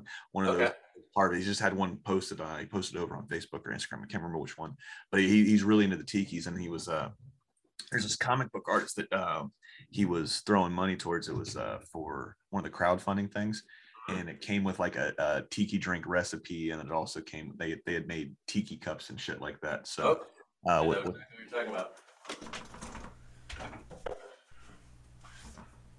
This one? yes, Yeah. yeah, Will Penny. I know the guy who did it. Yeah, this is a great comic. And I have the glass too. The one that like changes like color as you fill it up. dude. It's funny how small this world is, and yet how big it Oh is. yeah. Right? I may know the guy you're talking about. The Tiki world is Yeah. actually pretty small, and there's he probably goes to a lot of the same like Tiki bars and Tiki like events that I go to. But yeah, there's a lot of animation people who are into Tiki. By the way, I don't know if you noticed, but like that's Homer. I made that. That's a Homer Tiki. This is Mark, a Bart Tiki. Oops, as I just like, ripped it off the wall. And then this is probably way too hard to see, but these are minions. I carved this myself. Like it's like a minion totem pole. dude, you're a fucking master woodworker too. And that was like I told you, that was my pandemic project. I was like, I gotta turn this office into something I can like be creative in. So I went for it, man. Dude, I'm gonna have to step my fucking game up. I just painted the wall a couple months ago. No, man. I mean that you're doing exactly what I wanted to do, which is I wanted to surround myself by the stuff that makes me happy. I mean, that's what you've done. Like that's perfect. That's what you should do. We Fucking should all do space that. back there. I like that, man. The spam can back there. Yeah, yeah, absolutely, man. It makes me feel like a kid. Does it make you feel like a kid? Or when did Tiki's come into the place for you, man? As a little kid or as an adult? Probably. Well, I think the seed was planted when I was a kid watching Gilligan's Island. I had that same fantasy that everybody had of being stranded on an island with a couple of like hot girls and goofy friends and making stuff out of bamboo and coconuts. That's when it got planted, and then it didn't really become an obsession until I was in college. I was in charge of planning a fraternity party, like a luau themed fraternity party, and I looked in the yellow pages for like where you rent like luau stuff from, and it led me to this place called Oceanic Arts in Whittier, which was, it turns out it was this place, this magical place where they made all the like props and stuff for Gilligan's Island, and they made everything that's on at the Tiki Room in Disneyland and all the tiki bars that I go to. Like that's where they make all the stuff that you see that's on the walls. I went there to rent like luau props, and when I walked in the door, I literally had like a religious moment where there's like a waterfall and drums and these big scary tikis and this smell, and it just, I was like, I must have been like an islander in another life or something. I just had this moment like I need tiki around me at all times, and ever since then I've just been obsessed. And I turned my office at the Simpsons into like a tiki office. Every dorm room and apartment I've ever lived in, and now my poor wife has to deal with like tiki. Fortunately, this is my home office, so it doesn't go beyond these walls. But like, yeah, it's kind of an obsession. It's kind of a problem. Yeah, I'm glad you said that because my wife says my wife said I said like, man, it's a collection. She's like, it's a sickness is what it is. Yeah, Dude, if it makes you happy, that's great. That's what it should be. 100%, man. And same thing. Everything is contained within these four walls. The only thing that I have that's like nerdy outside here is my dresser drawers, or what is it, nightstand drawers. I've got the little knobs or whatever they are for the dresser, and they're bat symbols. So Batman. Nice. That's the only thing that she's letting me bring outside of the office. That You need a bat knob to get to your underwear drawer. That's just practical. you got to get it to get to the bat pole, ladies and gentlemen. Pun intended. So as we start to rotate to the fans' questions, like I said, this has been really fun. So I appreciate your time, man. The one question I gave you pre-gaming, man. So Yes. you got 4+1, your Mount Rushmore of animators, illustrators, musicians, whatever it is that makes you inspired, man. Who's your 4+1? All right. So my first and my biggest is gonna be a no-brainer.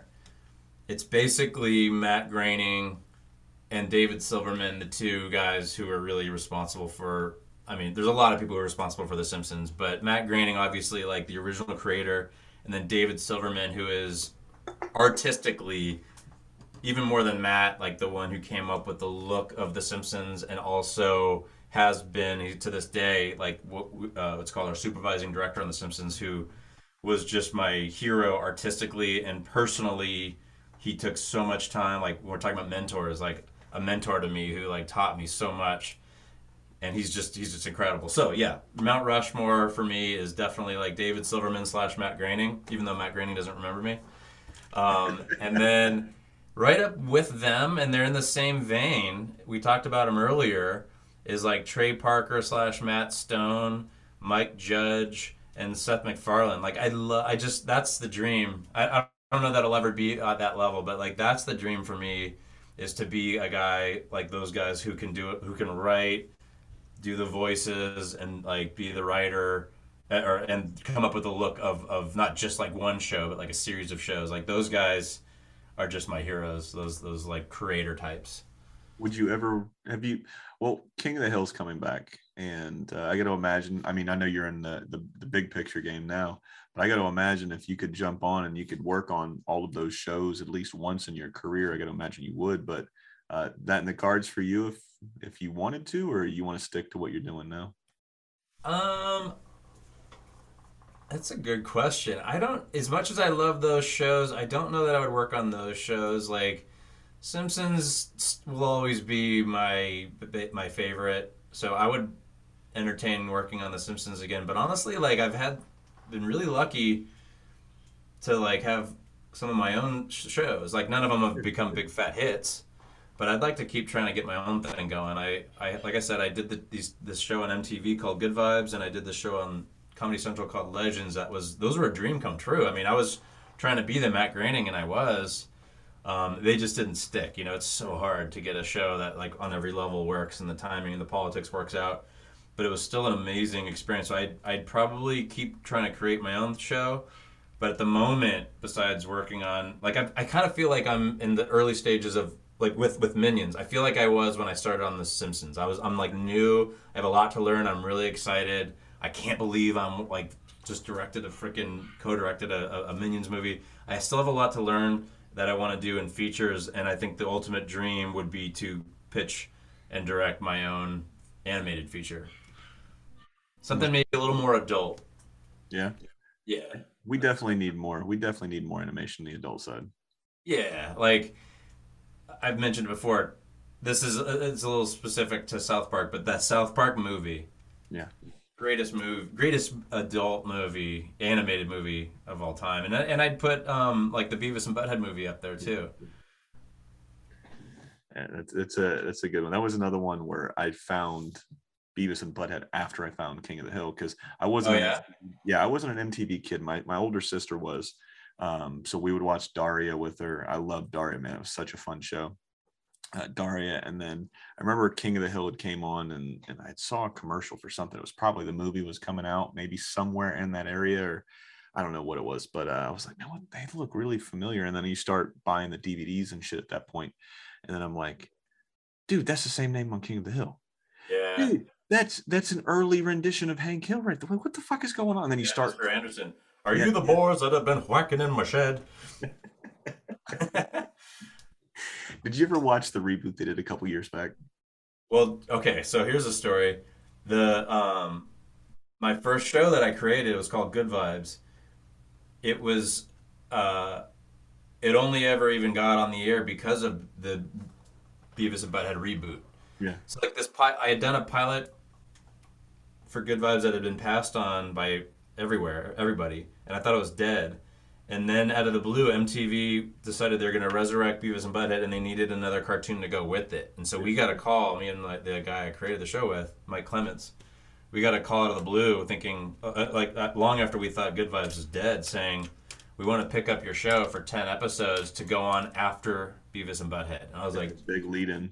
are you kidding me? Like, because I don't think I mentioned it, but Beavis and Butthead is up there with me. Like, not quite Simpsons, but like probably number two Yeah. after Simpsons for me. So to be on after Beavis and Butthead, I was like it's over, man. Like my dream of having my own show, I'm set for life. Like I was like, because I love the show, Good Vibes. Like the writing and the animation, it was a dream come true. And I thought, we're on after Beavis and Butthead, like we're set for life. Well, what ended up happening, as you may know, maybe this is where you were going, is the new Beavis and Butthead, unfortunately, just was like it just didn't work. Like, and politically, what I was privy to is like, I guess it was also really over budget and behind schedule. So by the time those episodes were ready to air on MTV, the network was already fed up with Beavis and Butthead, and they just didn't put any promotions behind it. So the new Beavis and Buttheads in our show came out with zero fanfare. There was like barely a commercial or a poster anywhere. So they aired. I actually thought even the new Beavis and Buttheads were pretty good, but for whatever reason, MTV did not support them. And yeah, both of our shows just kind of like quietly died on the vine. I want to say it's probably a lot of the just the culture, PC culture, and the fact that everybody's trying to be a little bit more tame in what you could kind of do in the 90s. You can't really do now. That Um, might have been part of it. Yeah, there was a lot of factors. And then the same thing happened with my other show, Legends of Chamberlain Heights, on Comedy Central. We followed South Park. yeah. Like Simpsons, South Park, and Beavis and Butthead, favorite shows of all time. I was on after South Park, and that show actually made it 2 seasons. We did okay, but it just didn't. Yeah, it didn't have that. It didn't connect the way South Park does. But it was awesome to be on after like my two favorite shows. When you get up in the morning, how often do you think about like all of this? Like your entire journey. Obviously, you've got shit to do, and you've got kids you're raising. You got a wife. You got all this other stuff. You got tiki stuff to do, man. But like, what's it like going in your head and you're just walking through the day? You know, you're just like, fuck, man. Is it weird? Is it cool? I mean, is it something you learn to live with? What's it like, man? I don't think of it that way, but it's cool to hear you ask me that question, and it makes me realize I probably need to appreciate it more Oh, and not at all, man. I just want do to show the this what did you call this? The Sammy Sosa? I need to do the Sammy Sammy Sosa. Sosa more often because I'm very lucky. Like I'm doing the thing I love, and yeah, it's funny. Like this has been great talking to you because it's making me realize how lucky I am. I do need to stop and appreciate it more. But yeah, it's busy. Like I don't even think I began telling you how many things I'm working on right now for to promote the Minions movie, and like I'm seeing emails and phone calls and stuff because tomorrow I'm going to go. I get to go direct Steve Carell tomorrow, doing a bunch of like marketing like bits that are going to be on like Jimmy Fallon and stuff like that. So I'll be pinching myself tomorrow for sure, but like right now I'm just like in that like, oh my god, I have so much to do mode, and it's really cool talking to you because it's making me realize how that I am living the dream. I forget about that sometimes, and it feels good to hear you asking those questions and see the appreciation. I mean, I think we can all do that, man, because I didn't realize like how much I missed with my oldest son until I didn't have him. My wife had the baby last July. You know, it's 12 years is a huge gap. And for the Yeah. first 4 years of my oldest son's life, I was gone. I was deployed consistently. I didn't see him that often. I'm out for 9 months. I'm home for a couple. I'm out for another nine. I'm home for 6, 7 months, whatever it is. I'm out again for nine. And then between living in different sides of the country, different parts of the state, we just saw each other when we could see each other, so I didn't appreciate like how being little, especially when you have a kid, goes by like that. Yeah. And then I have, like I said, I didn't have, wife had the second one, and then you're like, fuck, man. And I'm seeing him get bigger and older. Like he's 10 months, he'll be fucking year in July 1st. Actually, the day your movie comes out was the day my son was born, just the All year right. Happy. What's your son's name? the youngest one is Cooper and the oldest one is Hayden. All right, Cooper. Happy birthday, Cooper. You're gonna get a Minions movie on your birthday. Oh, look at that, man. So it's just it's like I said, I didn't appreciate it. So I think we can all go through, the day is like, fuck, man, sit back, relax, enjoy it while you got it, because it can go Yeah. over, it can be done like that, man. Like I said, I've kept you long enough. Let's get to the fans questions real quick. Yes, it says Mount Rushmore, man. I really appreciate that. We knocked out the animation recommendation, which is Raymond Percy, not Benjamin Yeah. Percy. That was the guy I was thinking about.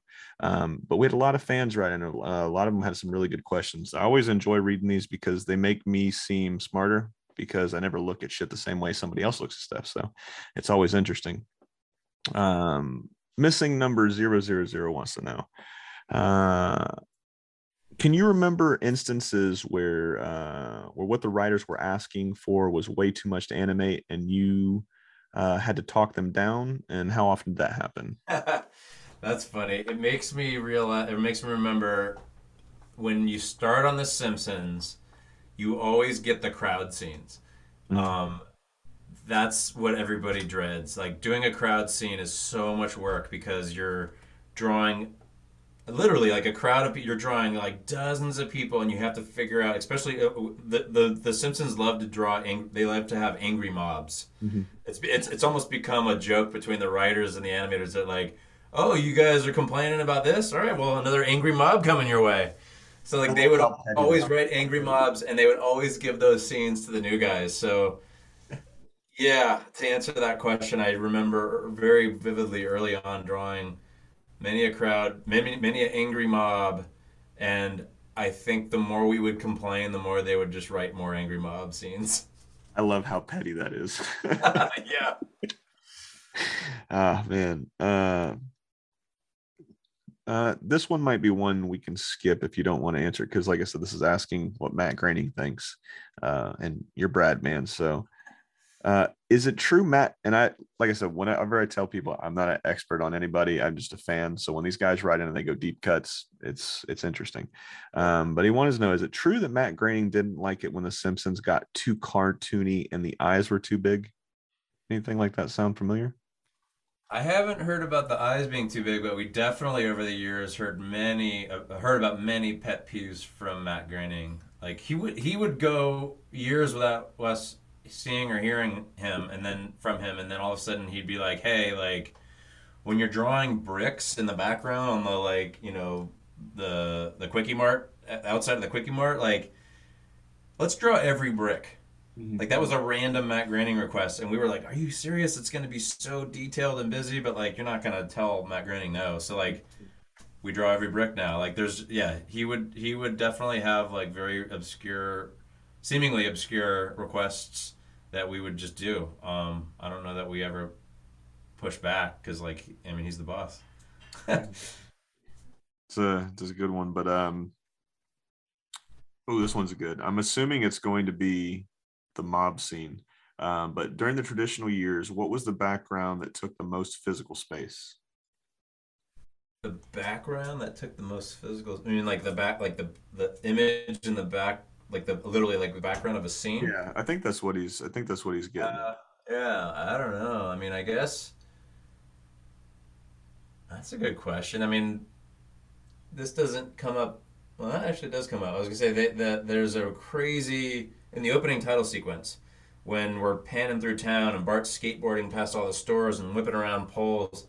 That's one long background, which at the time, I mean, it made sense to do a really ambitious, dynamic, cool shot for the title sequence that no one would ever have to deal with again. But then it's become a tradition, especially in the later years, to redo the opening title sequence every few episodes with like it's an underwater version, or it's like it's all music notes, or it's like so they do redo that opening title sequence frequently, and I feel really bad for whoever has to redraw that crazy background. Beautiful. There's your answers there. Um, do you remember what it was like working on shows like The Simpsons as they transitioned from traditional animation to digital? And that's from Josh I. Oh yeah, very vividly. It was also around the time of the movie, and that was one of the reasons that working on the movie was rough, is we were not only just dealing with a very different type of product, a movie as opposed to a TV show, but we were having to relearn how to draw everything on a computer. We were still drawing on a computer like we do to this day. I don't think you can see it, but like I draw right here. I have a monitor Yeah. I draw on. It's no different than drawing on paper, but you have to use Photoshop or some software to sort of like organize your drawing. So that all took place around the time that we are doing the movie, and it was weird at first. And I remember there was a very clear two camps. There were like the young people who were like, "Hell yeah! Like let's get on board with the new technology. It makes certain things faster and easier, and this is obviously the way things are moving, so we should get on board." And then there was like the old crotchety, grumpy, jaded old timers who are like, "I'm not. learning some new thing. Let me draw on paper, and like those guys either had to like figure it out pretty quick, or they got left in the dust. Hey man, get good. I think is what the kids say these days. Um, some of these I got to read ahead of time. So, all right. Ice Cream Hero, because we talked seasons earlier. Ice Cream Hero wanted to know. In seasons 14 through 20, they colored the animation digitally and they put a filler over the episodes to make them look more like cell animation. Do you know what filter they used? No, I mean I know what he's talking about. Yeah, because like that was to kind of going back to that previous question. That was the worry both from our side and I think the fans noticed it when we went digital. Everything just had a different look, Mhm. and so yeah, this whoever this asked this question is very well informed and in tune because there was a point where we tried to like account for the natural sort of like imperfections of traditional old cell animation with some sort of filter. So I have no idea what it's called or who does it, but yeah, that was something that was definitely consciously done to try and keep the look the same. Beautiful. Good question there. And that was Ice Cream Hero. And their profile picture is a picture of Bart. So they're a real deal Holyfield type of guy or female. So I apologize.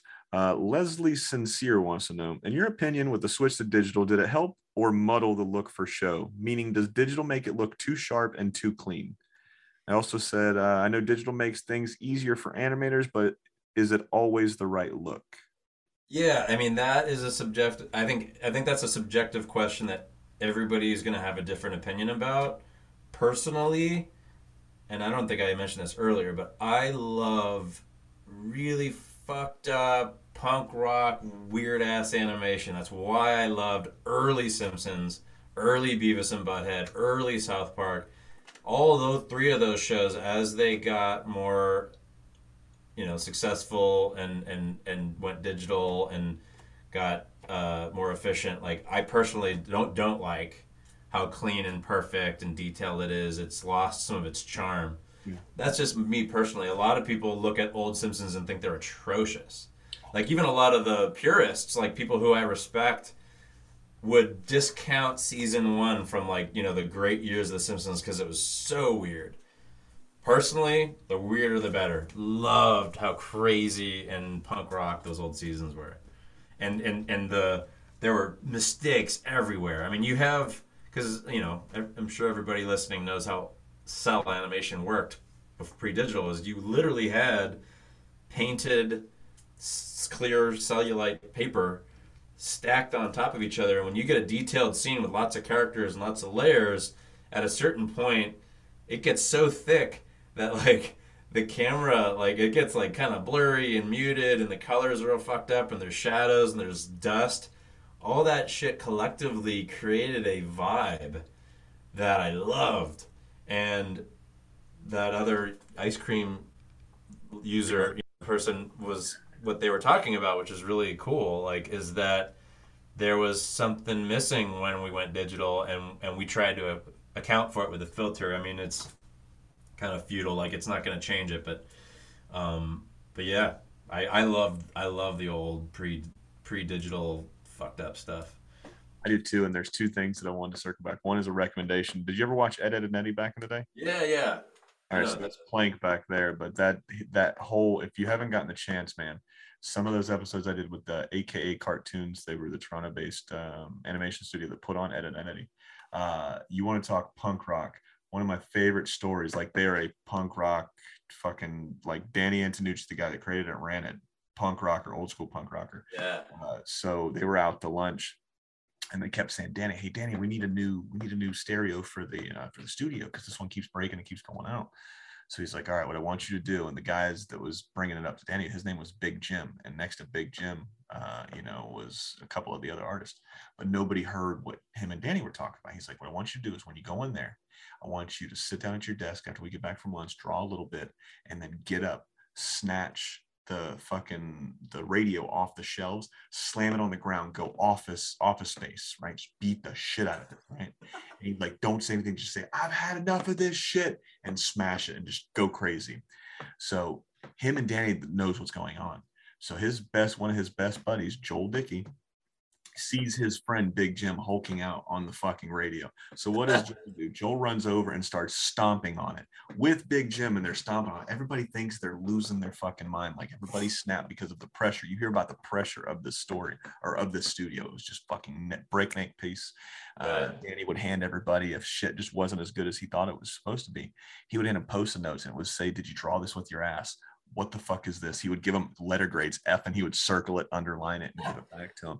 So if you got the chance, man, I know you're busy now, but check out some of those Ed, Edd and Eddy episodes, and it's had some of the best stories I've ever heard in my life. Nice. Are on that, but I've had to cut a lot of some of the best stories I've ever heard too, because they didn't want that shit out there with the culture out there right now. They would get. I love that. I love that. I'm sure there's some stories like that, like old Simpsons too, and yeah, it's things have gotten so like PC and corporate and efficient that like everything loses a little bit of charm. Yeah, but I do understand what you're saying. I like seeing the mess ups. I love seeing if the animator was just a little too hard on something, and you see that while you're watching, like, oh shit, that was a mistake, that wasn't done, where they could go back and Photoshop it out. Like they left it in, they saw it, and they're like, fuck, man, we're 2 weeks behind schedule. What's going through, right? So I like seeing that type of stuff. It's part something. of it. Part of it too is like the artists weren't as good. Yeah. Like, and there's something kind of funny about like, oh, actually, they were good. They just weren't well trained. So there's something about good artists who are not well trained draw funnier. Yeah. As soon as you get really well trained and you're worrying about what they call drawing on model, things just get a little stiffer and less interesting. I love just like crazy weird ass art. Like, so those old Simpsons episodes, those people didn't know what they were doing. The directing was amazing. Like the directors, they knew. Like that's what's so great about David Silverman. Like he's the OG, director of like all the old Simpsons episodes. Like he understood that like the drawing doesn't have to be on model as long as it's funny and as long as in the right context and the story, it works. Like put your effort into just like the storytelling. Don't worry about perfect drawings. Perfect drawings aren't funny. Yeah. I got to agree, man. I really enjoy. I don't know who would want to discount the first season. I really enjoy the first season. It's fun, and it's cool getting to look back at what I couldn't experience as a kid, right? So, what was the biggest thing for you to overcome when it came to directing your first animated film?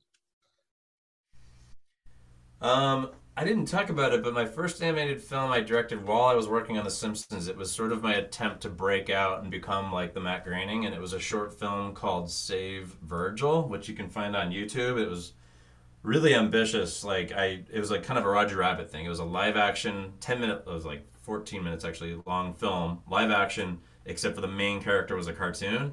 Yeah. I got Adam Carolla to do the voice of this like angry little cartoon baby, and it was really fun, and it came out great, but like the challenges, whatever that the person asked about, like it was just learning and having to figure out how to do it all myself, because like I didn't have the money or the resources to pay for everything. So I just had to I had to teach myself editing, I had to teach myself Photoshop, I had to teach myself After Effects.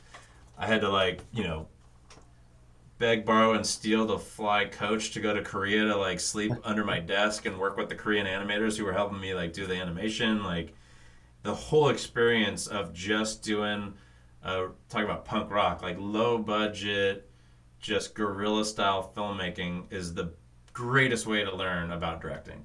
Doing it yourself. If I had gone on, they didn't have Kickstarter back then, but if I had gone on Kickstarter and raised a bunch of money and paid a bunch of people to do everything, I never would have learned anything. I tell everyone, whoever wants to become a director, how do you get into it? Just make a film and do everything yourself. You'll probably suck. It'll probably be a mess, but you're gonna learn so much doing it that way. So yeah, that's really cool, man. I was gonna ask a couple more, but man, we'll end it with, like I said, I had a lot of fun. So down the road, after the movie comes out, when you got some free time and you're not on vacation, because I got to imagine you got a vacation coming up pretty soon. I'm in Florida, actually. I'm gonna go. I'm taking my family to the Universal parks out there in August, because we've never been, and I want to play my Minions card and see if I can milk it. I'll talk offline with you, man. I'll send you some places to go to, and then nice. like I said, we'll talk offline here in just a second. Okay. like I said, I was going to ask. This will be the last question, but I do want to hear your Korea story. Like, what was that like? But the guy here wanted to know. Just fucking shut down. He wanted to know if there was any superheroes. I have one about minions. Do any superheroes exist in the Despicable Me universe? I don't know if we can talk about that. I don't know if that gives something I think I know away what or. they mean. Yeah, that's nothing. That's something I can talk about. I mean, it's what makes the Despicable Me movies funny, and the whole gimmick is it's about villains. Mhm. Um, so his question is, are there superheroes? Not really. It's funny. It's like I didn't even think about this. You would think that if our movies are about villains, we would have superheroes be like the antagonist, but really it's just a world of supervillains. Yeah. Same within our new movie, like the whole like it's about Gru. It's a prequel Mhm. to the Despicable Me movies about little kid Gru becoming a villain and how did he meet the minions and how did they team up.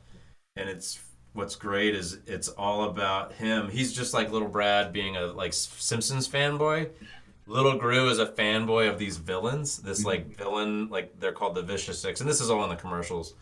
The little Gru is like a total geek fanboy of his favorite villains. This group of villains called the Vicious Six, and they're like the Avengers of villains.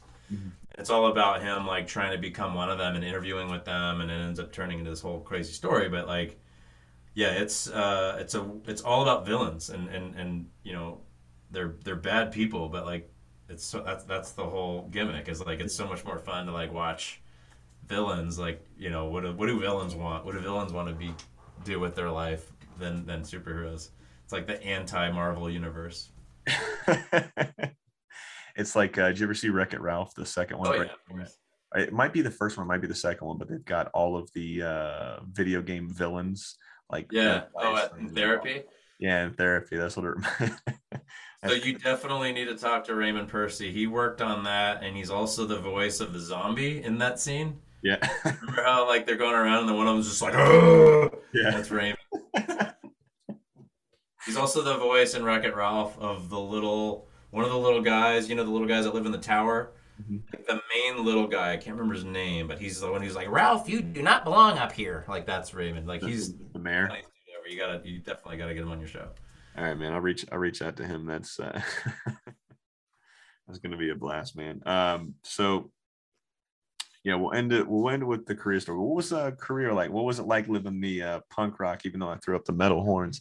What was it like living the punk rock life over there in Korea, sleeping on the floor and working with the animators? It was awesome. It was also this is a long and dirty story. I got to be careful what I say here. I'll just say this. I was struggling at that time in my life with some stomach issues. Mhm. I had what's called ulcerative colitis, Oof. where from the stress of just working on The Simpsons all day, trying to get my own short film going, financing it myself, I basically gave myself ulcers Yeah. where I would, trying to carefully say this, I suffered for years with this where I would have to shit urgently at the most inopportune times, Yeah. which added to the stress level. So I was out there in Korea with no money, sleeping on the floor, trying to get this my first little movie made, and on top of that, dealing with having to like shit uncontrollably at the worst times. And I learned the hard way. Like there's these things in all over Asia, but I didn't know about them at the time. And it's in Korea called squat toilets. Like art, you know about squat toilets? Yeah. Anyone who's ever been anywhere in Asia knows what they are. But like the toilets that we have in America are very different from the ones in Korea and old school Asia. It's basically just a hole in the ground. And I did not understand how you shit in a hole in the ground with your pants on. And I'm like, I'm not going to take my pants off in a dirty stall. Yeah. So I don't know how I tell this story, but let's just say I learned the hard way about how to use a squat toilet under extreme pressure in Korea. Once I got over that, though, it was an amazing experience. Um, I loved just being in the trenches with the artists. Like we on The Simpsons, you've probably heard the stereotype of like the Korean animators just like, sweatshops. Like they like have this horrible working in horrible conditions and shoulder to shoulder, crazy hours, sleeping under the desk. I'd heard those stories, and I wanted to see it for myself. And I flew to Korea, and I the guy who was the sort of liaison for the Simpsons overseas studio and Fox arranged it so that I could go and see where they do the Simpsons, and it was nothing like the stereotypes. Where they do the animation for the Simpsons is a awesome, gorgeous studio where people have great setups and work great hours and get paid well and have great lives, you know. But I didn't have the money to hire that studio. I only had money to hire the shittiest, worst, cheapest, most like ghetto studio, and that was exactly like the stereotypes. It was just people who would work 24/7 and sleep under their desks. And like I said, I didn't have money for a hotel room, and they were like, if you want to sleep here at your desk, that's fine. So I would do that, and I ended up, and I didn't speak Korean, but like I think the artist thought it was so cool that this American came over and was willing to work as hard as they worked and live in the same conditions as they lived. We ended up bonding and having like the greatest time, and I'm still friends with some of these like Korean animators that I met Yeah. during that like crazy month or two that I was out there. So it was a great, and it goes back to the story I was telling earlier, like the best way to learn about directing or whatever the hell you want to do in life is to just do it all, do it on your own dime, and like figure it out. And you're gonna have some crazy ass stories, but you're gonna come out with something way better than if you just like crowdfunded it and like had some rich donor or whatever pay for it. That's my advice. You know what I learned? You know what I learned from this episode, man? You need a book, dude, or a podcast yourself. I mean, obviously, you got to be careful with what you say, especially being, a director. And I got to imagine there's going to be some big stuff coming down the road for you. But you gotta do something where you're getting out there and you're telling these stories, because these stories were fun, man. Like I said, this Thanks, uh, I didn't think we were going to talk about squatty potties, because that's what they call them here in Florida. man. It all When I comes came out back to the butt. I'm telling you. Hey man, it's an ass fixation, and there's nothing wrong with it, because it's the nope, we're not going to go there, because I'll have to cut that part out. But like I said, Brad, man, this has been fun. I hope you had fun, because I know I did. Yeah. Where can people go if they're out there and saying, man, I wonder what Brad's up to today, man? Where can they go and find you on the internet, social media wise? Just I'd say Instagram. I don't spend too much time on Twitter, but I've got a Twitter account, but it's all the same account. It's at Brad Ableson.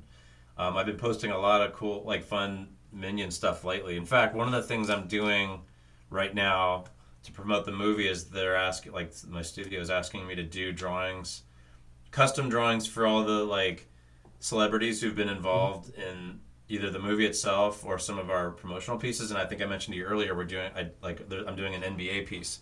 Yeah. So during the NBA finals, I got to write and direct a commercial that we just created just for the NBA finals. That'll be on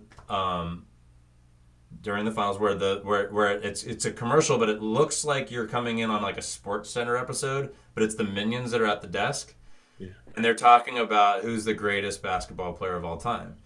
And I won't give away the ending, but like it's basically a debate about Michael Jordan, LeBron James, and Kareem Abdul-Jabbar. And so in doing this commercial, we had to reach out to all three of those people. They're not in the commercial, but and even to say their name, we had to reach out to all of their managers and just make sure they're cool with it. And not only were they cool with it, but like, Michael Jordan's camp said you can even, if you want, like put some Air Jordans, like the newest Air Jordans in the commercial. So you'll see a Minion wearing Air Jordans. And Kareem Abdul-Jabbar was so excited that he I'm butchering the story, but long story short, I ended up doing a drawing for LeBron or for Kareem Abdul-Jabbar for his 75th birthday, which he just posted on his Instagram. So I put that on my Instagram, and then after doing that, my boss was like, "How cool is it that Kareem Abdul-Jabbar just like posted this Minions drawing? Why don't we do something for Eminem, who just put his song in our soundtrack to congratulate him for getting into the Rock and Roll Hall of Fame?" So they asked me to do a drawing for Eminem, and I'm like, no way Eminem is putting a Minion drawing on his Instagram. Like, that would be the least hardcore thing you could do. He did it! He did it! I did a freaking Minion drawing, and Eminem posted it. And at first I was like, what is wrong with Eminem that he's posting this? And I kind of read the comments, and everybody's like, "This is the most Eminem thing you could possibly do." Not even acknowledge that you got into the Rock and Roll of Fame, but throw a minion up on the on your social media to announce it. Like, it's, I guess, apparently very on brand for Eminem. So yeah, that's like probably of all the things I've ever done, the drawing that's gotten the most exposure. So that's on my Instagram too, if you want to check it out. Yeah, I saw that, dude. When I saw that, I was so happy for you, man. Because I got to imagine somebody like that, Craziest thing. I got to imagine you probably felt all giddy. You felt like a kid. I don't know if. Hell yeah, and I'm a big Eminem fan, so I couldn't believe it. Yeah, his not his last one, but Kamikaze. One of I'm a huge Beastie Boys fan, so when when he did the cover for the License to Ill album, I was like, oh man, that's so it was just fun seeing that album was dope as shit, man. But like I said, this has been real fun. There's no better way to end this, man, than he's been Brad. I've been Julian. This has been What's My Head podcast, and just another piece of your childhood. Good night. Next week's guest is Disney animator Sandra Cluzo. Enjoy the sneak peek. So if you could go back in time, right, and you can work on any of the classic, maybe the first 20 years of Disney movies, is there one or two that stick out that you would absolutely love to work on if you could? Yeah, Pinocchio. Pinocchio? That water is so beautiful. Now for me, it's like perfection. Yes. It's sometimes I watch the movie and I see the drawings in books. Mm-hmm. And when I was at Disney, I remember, I don't know today, but when I was there at the time, they had the animation research library. You could go there and see original drawings from the time. You could ask for, can I see a scene of Pinocchio, original? They would pull a whole box with all the drawings. And I remember looking at these drawings from Pinocchio, and I was like, it's a lot of work here. It's not something you can do in a week or 2 weeks. It takes time to do all these effects of water and every if you flip the animations on paper, or if you flip and you see all the water moving perfectly, but every little you would color every little part of it. It's like, for me, it's all it's art. It's totally art. It's not something they just did for the movie. It was an artistic piece, you know. Yes. It's something that we don't see much anymore. And so for me, it's perfection. And always when I watch the movie, it's always how they could do that at that time, you know. Yeah. You know, only a few years from, if you think about it, only a few years from Steamboat Willie, you know. Yes. The very stiff animation that they did. Only a few years to get to Pinocchio. It's so fast, you know. So for me, Pinocchio, yeah, I would say